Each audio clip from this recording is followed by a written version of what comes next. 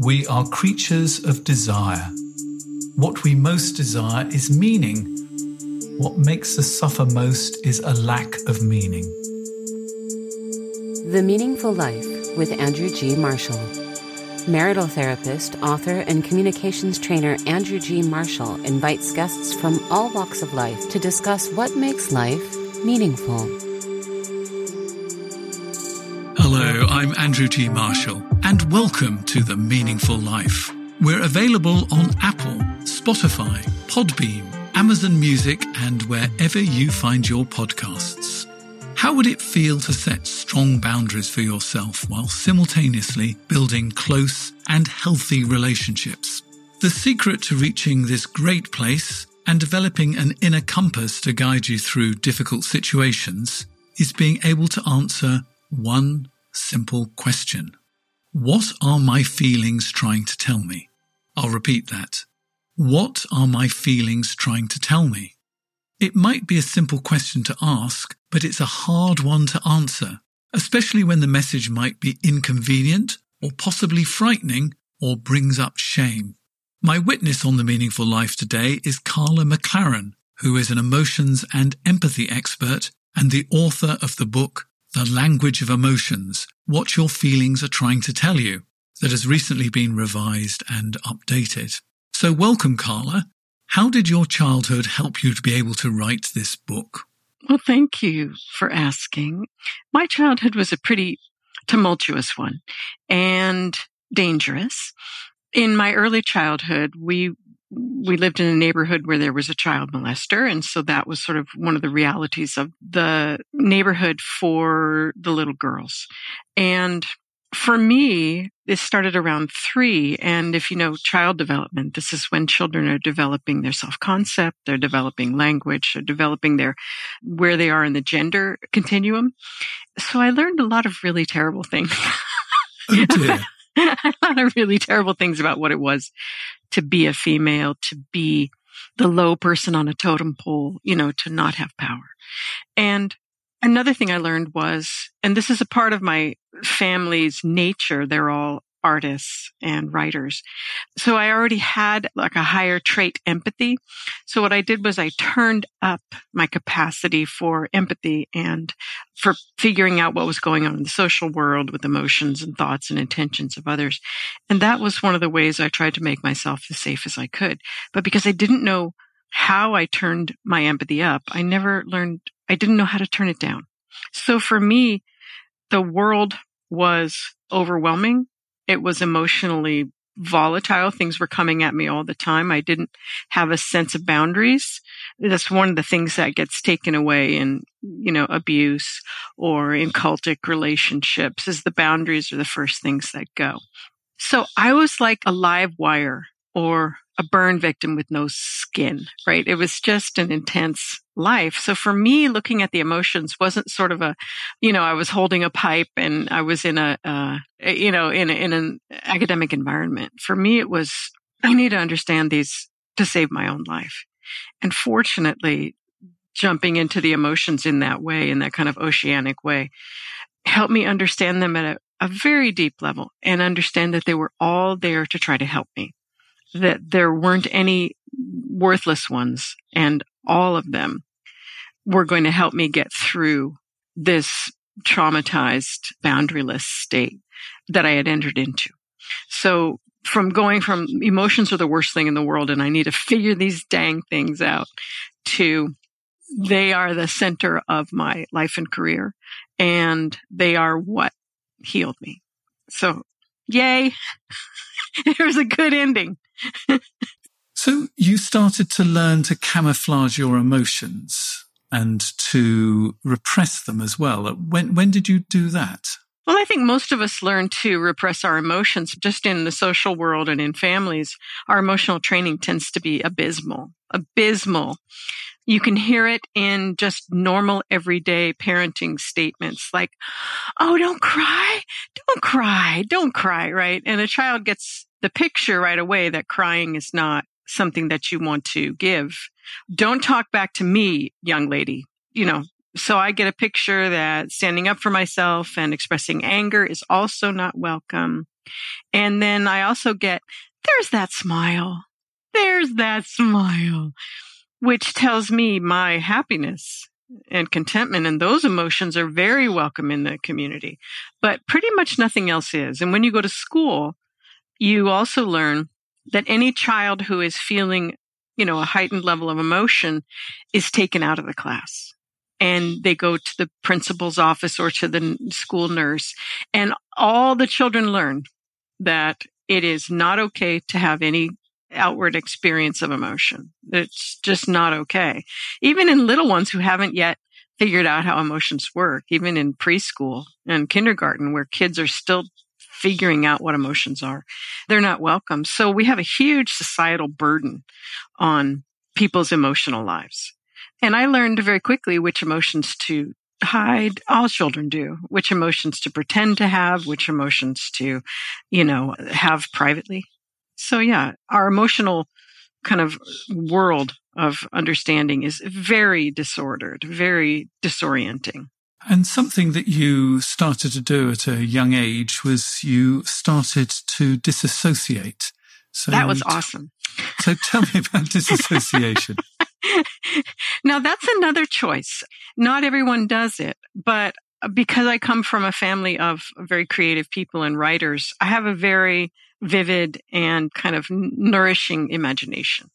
So while, the terrible things were happening to my body, I left and I would float above what was happening and just not even be available to it to whatever extent I could. It was the only real power I had, right? It was the only real way to escape what was happening. And so hyperempathy, which I had turned on, and dissociation became my go-to skills. And because I didn't have a functional, personal boundary or the ability to say no to what was happening, there's a huge swaths of my life that I don't remember. People say, do you remember your second grade teacher? I got nothing for you. Nothing. So I spent a couple of decades very dissociated and without boundaries and with a very disturbed emotional system. So it was touch and go there. I think I had my first suicidal episode when I was 10. So I also grew up with the suicidal urge and with severe depression. So it was a lot. It was a lot. And I have to say, I look back at the person I was then. I'm like, you go. You were awesome. I don't know how you got through that. But it was the emotions that finally got me through. So how did you get from where you were to actually writing a book, helping us get in touch with our emotions? Because it feels like you could possibly be the worst person in the world to write this book, or perhaps the very best. So I didn't come at emotions in an intellectual or merely intellectual or academic way. I came through the fire, right? And sometimes I joke that the book should be called I Went to Hell So You Don't Have to. That is a great title for a book. It's a great title. There you go. But my mom was a yoga teacher, so we spent some time in the kind of a alternative medicine, alternative spirituality world. And the things that I could experience, which was extreme hyperempathy, there was a place for that there. There was a name for it. It turned out to be a name that wasn't exactly true, which is I was an empath. But also there was a lot of work with grounding. Almost every meditative practice has you do some kind of a prayerful grounding. And I was able to find ways to get somewhere near, I got body adjacent, right? Somewhere near my body to be able to start feeling. It was a process of going from pretty much, living somewhere to the left and above my body and to find ways to embody myself again. So I think that was a really important period of my life, but there's so much trouble in the alternative medicine, alternative spirituality world, and it can be rather predatory. So I spent time there and then left. My first books were, about auras and chakras and all that ideology.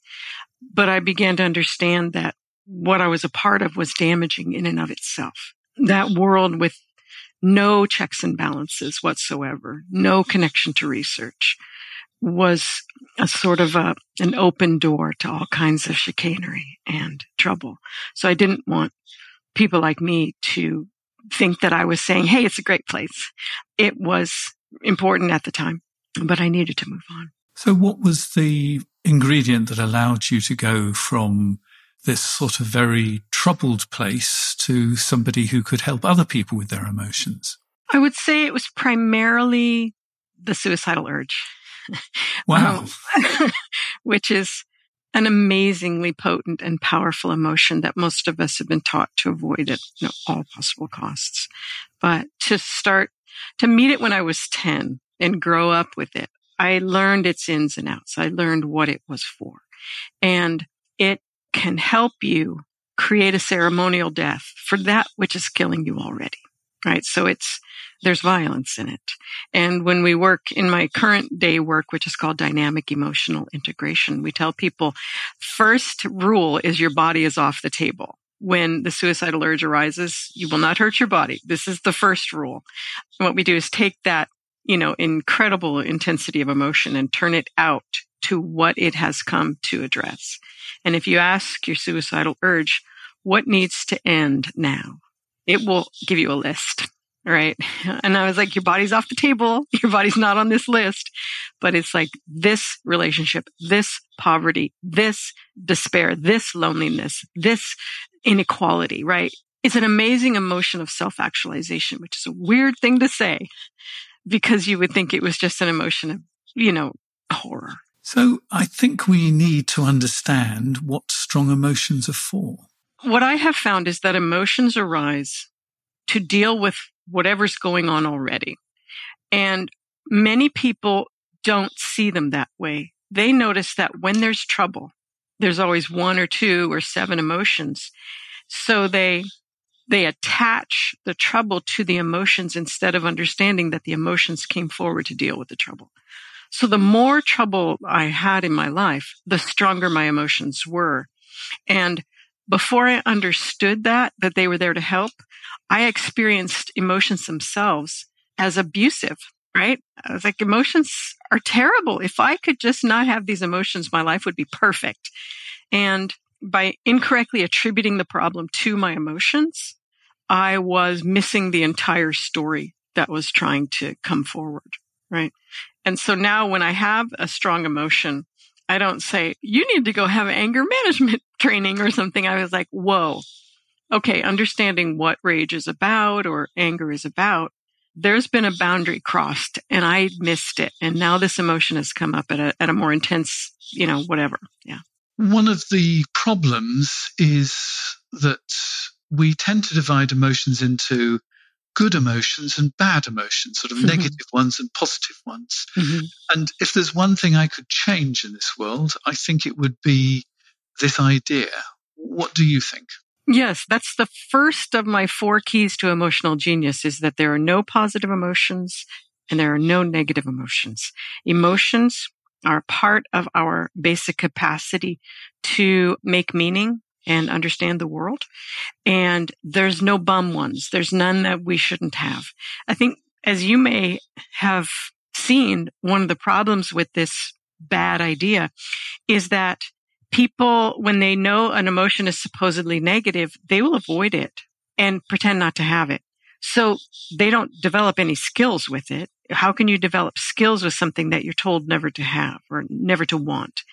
And on the converse side, people tend to stay in the emotions that they've identified as good or positive or pro-social, even when there's no reason to be there. So what happens with that good and bad mythology is that people don't develop skills in either type of emotion.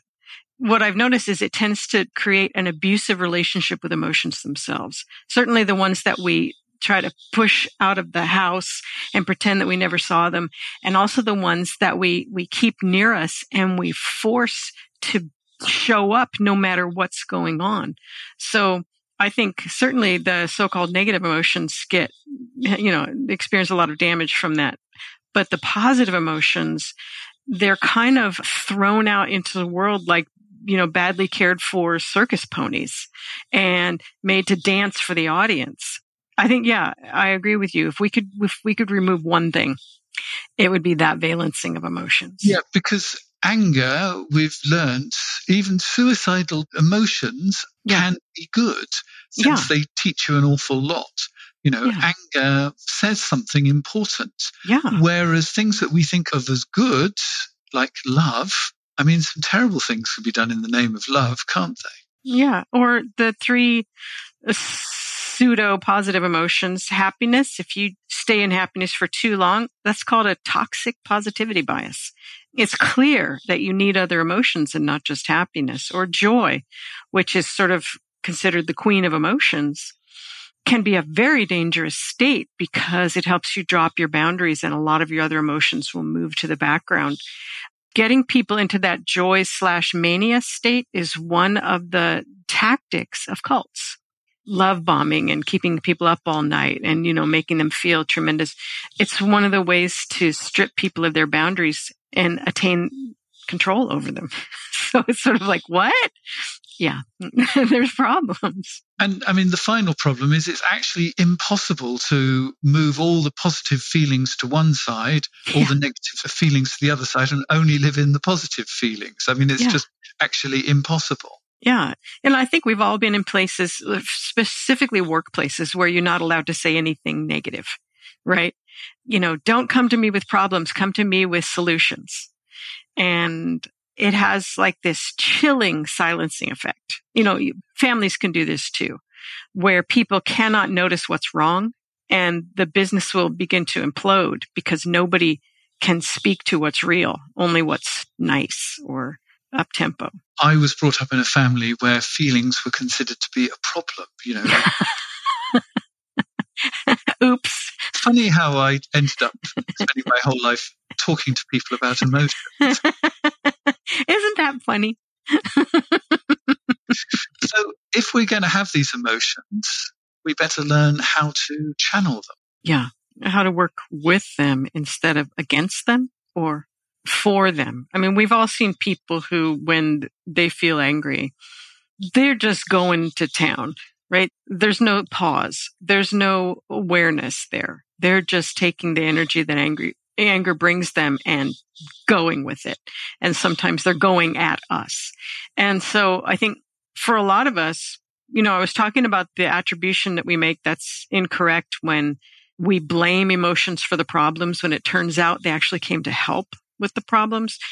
Another attribution that we make is when people are just terrible with their emotions, when they're just abusive or just awful with their emotions, we blame the emotions. Say, yeah, anger is a terrible emotion because we've seen so many people use it without any skills whatsoever. So poor anger, which has tremendously important work to do for us, gets thrown out the window. I'm never going to be angry because anger is, evil. And what we were seeing is a person with no skills. So how do we work with our feelings in a respectful and honourable way, which is what you're trying to get us to do? For me, the important thing is to know that the old idea of emotions, the old triune brain idea, which is where emotions are at the lowest level and they're primitive and uncontrollable. And then you've got this mammalian level, and then you've got this, neocognitive level or whatever. That's not true. That's not how the brain works. It's not how emotions work. Emotions are found throughout the brain. And emotions and the supposedly logical or rational behaviors that we do, they are one and the same. They're a part of the same process.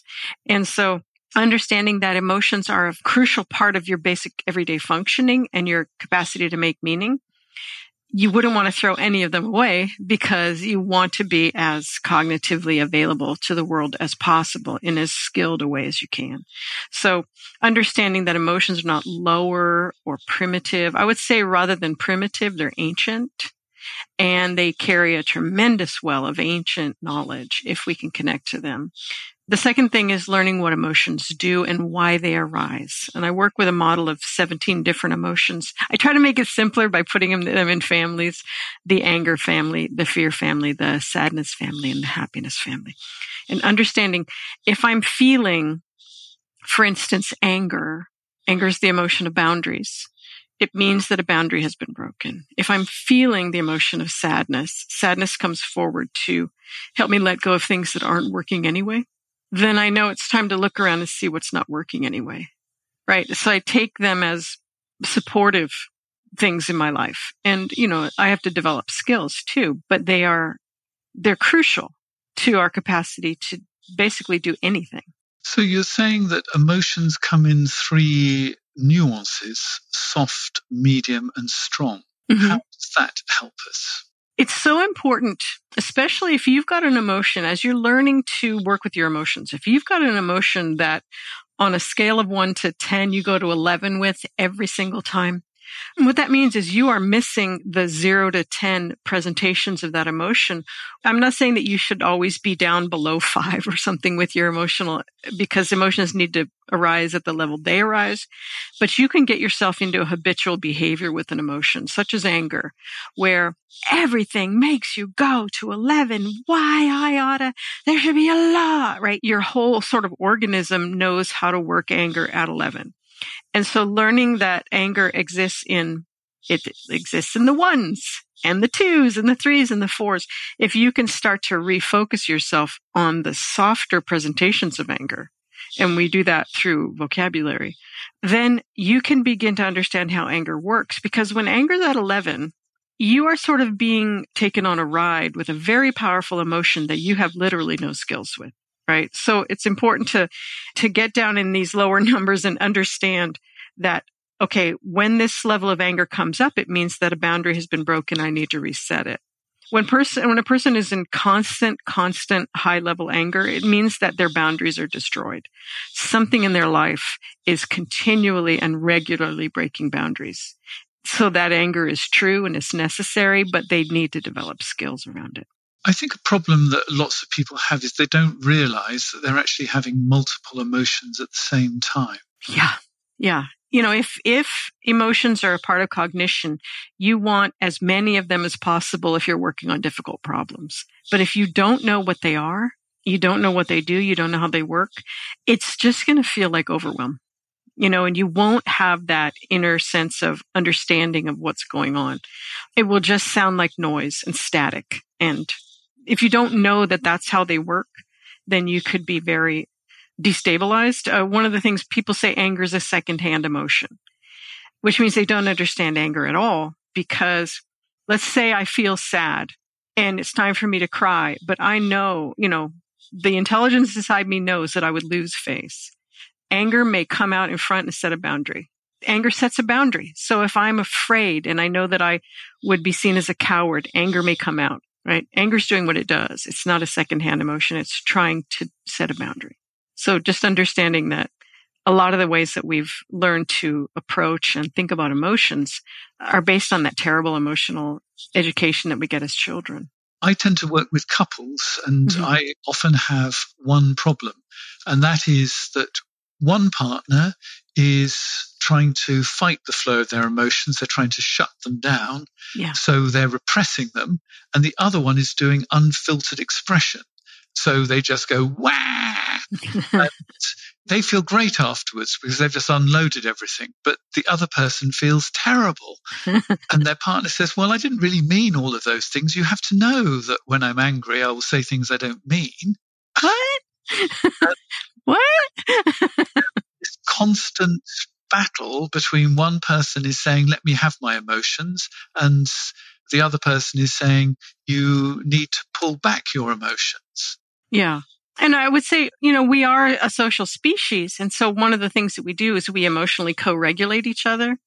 So if one person is repressing in an unstable co-regulation pair, the other person may go up to try to bring balance. But because most of us don't know how to work with intense emotions, we just become violent with them and abusive. Then all that's happening is the repressing person will be like, exactly, right? No learning will happen. And if the person does feel better after being abusive with their emotions, I'm going to challenge that. They shouldn't be feeling better for being abusive to anyone. Right. So that would be that anger and shame are not working well together. Shame is the emotion that helps us monitor our behavior. And anger is the emotion that helps us set boundaries. if our anger is actually breaking through our boundary and breaking into the boundary of another person, I'm going to be like, nope, that's not how we do that. So how do we find a sort of a middle way? If you are a couple who are in this situation, one person is holding back the feelings and the other person never holds back, how are they going to find a middle way? I think one of the most important and simple things to do is to together develop a more granular emotional vocabulary. That's what it's called in the research, emotional granularity. And I've got on my website a free emotion chart that we made for children, and adults wanted it. So we made an adult version of the emotion chart. You basically go through his Monday, feeling anger, feeling this, and then using an emotional vocabulary list to see, am I feeling soft, medium, or intense anger, right? And begin to track your emotional lives and maybe even have a time frame. It could be that as you're repressing, I'm coming up, like there's so much that goes in between us that we're not aware of. And emotions are such a crucial part of our capacity to exist in social groups. Yeah, that could be really interesting. You'd almost need an app. You'd almost need an app with two people on it where you're doing this and, and then it could see what's happening between the two of you, right?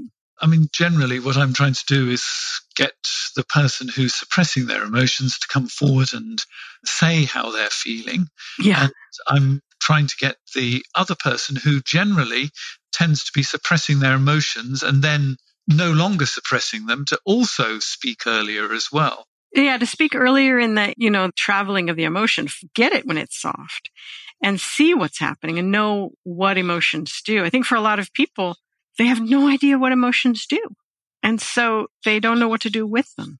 That's why your question, what are those feelings trying to tell me, is so beautiful. Yeah, it certainly helped me. So are there times when distraction or avoidance from our feelings is okay? Oh, yeah. As long as we know we're doing it.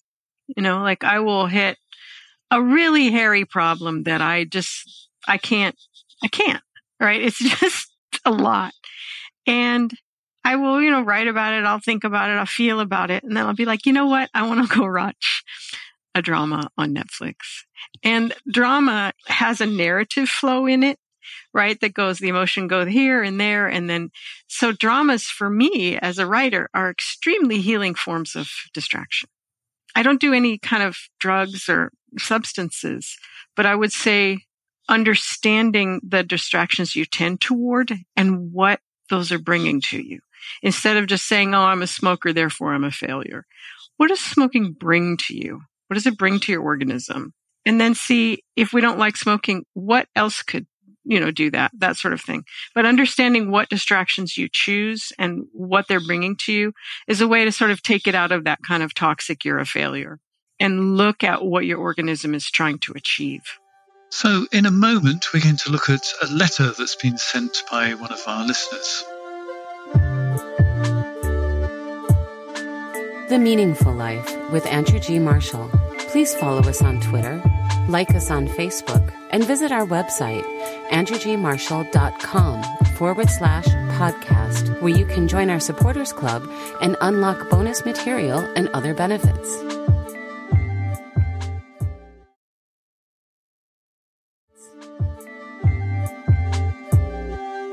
If you'd like to get further involved in the program, that would be absolutely brilliant. And you can do that by going to my website, www.andrewgmarshall.com/podcasts. There you can sign up for my Substack newsletter. I send every 2 weeks an interesting article, something I've written about relationships, and there's all sorts of news about the meaningful life as well. And on exactly the same place, you can send in a letter. If you go right down on the website, you'll find participate in the program. And if you're going through a dilemma at the moment, you can send something to me to discuss with one of my experts. And this is the letter I've been sent this time. Last year, I discovered my husband has been having a 2-year affair with a work colleague who was also a very good friend to me. I find it hard to put into words the feelings of devastation I felt and still feel. It physically hurts me so much, especially because during the affair period, we were in the process of adopting a child. The other woman was a very close friend and work colleague, and knew things about our relationship which others didn't, when we had a row, when things were tough, etc. Our children and hers were also close, and when we finally adopted our daughter, she even joined us on our first family holiday. Since the discovery, my husband has cut all contact with her, and we have read and used resources on the net to help us. He says he loves me and wants me more than anything. He made a stupid mistake, which then snowballed, and he couldn't manage it. He was so scared she would reveal what happened if he finished it. We've worked hard and talked and listened to each other, but I struggle so much with the images and thoughts in my head of them being intimate with each other. I know I want to make our marriage and relationship work. He's my best friend, and I want to be with him. I just want to make these things go away. Thank you for your time. Well, all of them are here. And, I would also have to say this is so painful. This is such an incredibly painful thing to have happen. And I think one of the things that's missing here is an understanding of grief, that this level of betrayal means that the previous relationship isn't damaged. It's dead. It's dead. That betrayal killed all of the previous relationship. And so coming toward, trying to fix it would mean we are creating an entirely new relationship because all of the agreements that we had in that previous one were destroyed. And I think that's hard because people sort of want to go to, I need to let this go. I need to let this go. As if it's grief, you need a grief ritual. Another thing I'm seeing is for him to say this was a mistake. I think that's really dangerous because it wasn't a mistake. It was intentional. And if he's still seeing it as a mistake, she is unsafe because there's no way to know that he won't make this mistake again. So there's a lot going on here. Also that the families were close and this was a close friend. She's got a double betrayal, and it is normal for her to be dealing with constant thoughts of the betrayal because it hasn't been addressed yet, right? I would almost bring in the betrayal partner, but it means the families have been torn apart. It means the friendships with the children have been torn apart. It means the friendship with the woman has been torn apart. It means the trust, there's so much going on here. And one of the things I would do is look at him, that adopting a child is a huge thing, right? It's interesting that he split off from her as they were considering adopting a child. There's so much going on there that it sounds like he's not aware of, that they need to do some work on this. He needs to understand exactly why he did what he did. And that is how the relationship can go forward. It can't go forward with, I'm going to forgive you, because no, that's not how we do that. That's not how we do that. Because if he has not shown that he can be a valuable and loyal relationship partner going forward, then her emotions are doing exactly what they need to do, which is continually reminding her of the betrayal. It hasn't ended. So you're saying that he shouldn't see what happened as a mistake. How should he see what happened? What was he doing? He was walking around in a field and all of a sudden his penis came out and just fell into a woman. This was an intentional behavior. This was an intentional choice that he made. And he should look at why he made that choice. He needs to do some emotional awareness work on himself as well. Not just, I'm sorry, I won't do that again.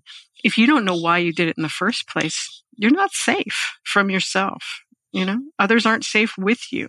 I think this letter shows something you talk about in your book, the relationship between anger and forgiveness. Yeah. And I think a lot of us who've been injured are constantly pushed toward forgiveness. It's tedious, right? But because anger is about boundaries, you need to be angry as long as you need to be angry so that you can rebuild the boundaries. And forgiveness before you rebuild the boundaries is like hiring an attorney for the abuser. That's not what I want to be doing in my life. I'm not hiring you an attorney. You owe me money, right? But once I've rebuilt my boundaries, once I feel whole again, then from that place of wholeness, I can not forget, not make excuses for. I can say, I can see that you're an injured and wounded person and you made decisions from that place. And I was injured, and that's the truth of it. I think a lot of people want to forgive because they want to pretend they've never been injured, right? That they're somehow invulnerable. They're Superman. And that's not how life works. And I think there's a feeling of jealousy here as well. How do we work with jealousy? That jealousy is hugely important. Jealousy is the emotion that helps us retain mate value. When we get into relationships, it's the emotion that can help us say, how does that person treat their parents? How does that person talk about previous relationships? How does that person work with money? How does that person work with people who are less powerful than they are? How do they treat wait staff? How do they treat animals? How do they treat children? Jealousy, if we let it, would help us really get a huge picture of the person so that we would know exactly what we were getting into. But most of us go, you're beautiful, let's have sex and move in together. Like we have no concept that we are getting into a really serious relationship where that person's weaknesses and behaviors and decisions could devastate our lives, as this couple has just experienced, right? This is a devastating loss. Jealousy will come up and tell us when we are not the healthy focus of our mate, and when our mate is being disloyal or unfair or not committed or not secure. And jealousy is an incredibly important relationship. And it's interesting how often we've been told that it's evil, like the green-eyed monster and stuff like that. I've never heard jealousy talked about as necessary. Right. I mean, we know in sociology and anthropology the importance of jealousy, but in psychology, they tend not to understand it very well. But yeah, it's crucial. And the questions we have for jealousy is, what kinds of intimacy do I desire and want to offer? And what betrayals must be recognized and healed? So working with jealousy, you can really get into a relationship dynamic in a really healing way. There's another emotion that's here, and I wonder what that's for, and that's confusion. Confusion is an emotion that sort of covers over two other emotions. Fear, which is our awareness of the present moment. It's our intuition. It's our instincts, right? And you can see confusion coming over because her intuition and instincts were really battered by this behavior from the husband. The other emotion is anxiety, which is our motivation and our capacity to move toward the future and finish our tasks and meet our deadlines, right? And confusion will come down when there's too much input, when there's too many things to do, when there's too many decisions to make, right? As she's looking toward the future, she's got a couple of really painful decisions to make.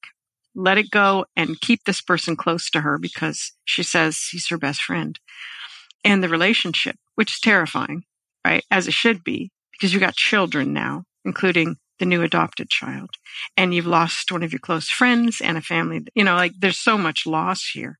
So I think confusion would come and say, you're not ready to make these decisions. There's too much information you don't have.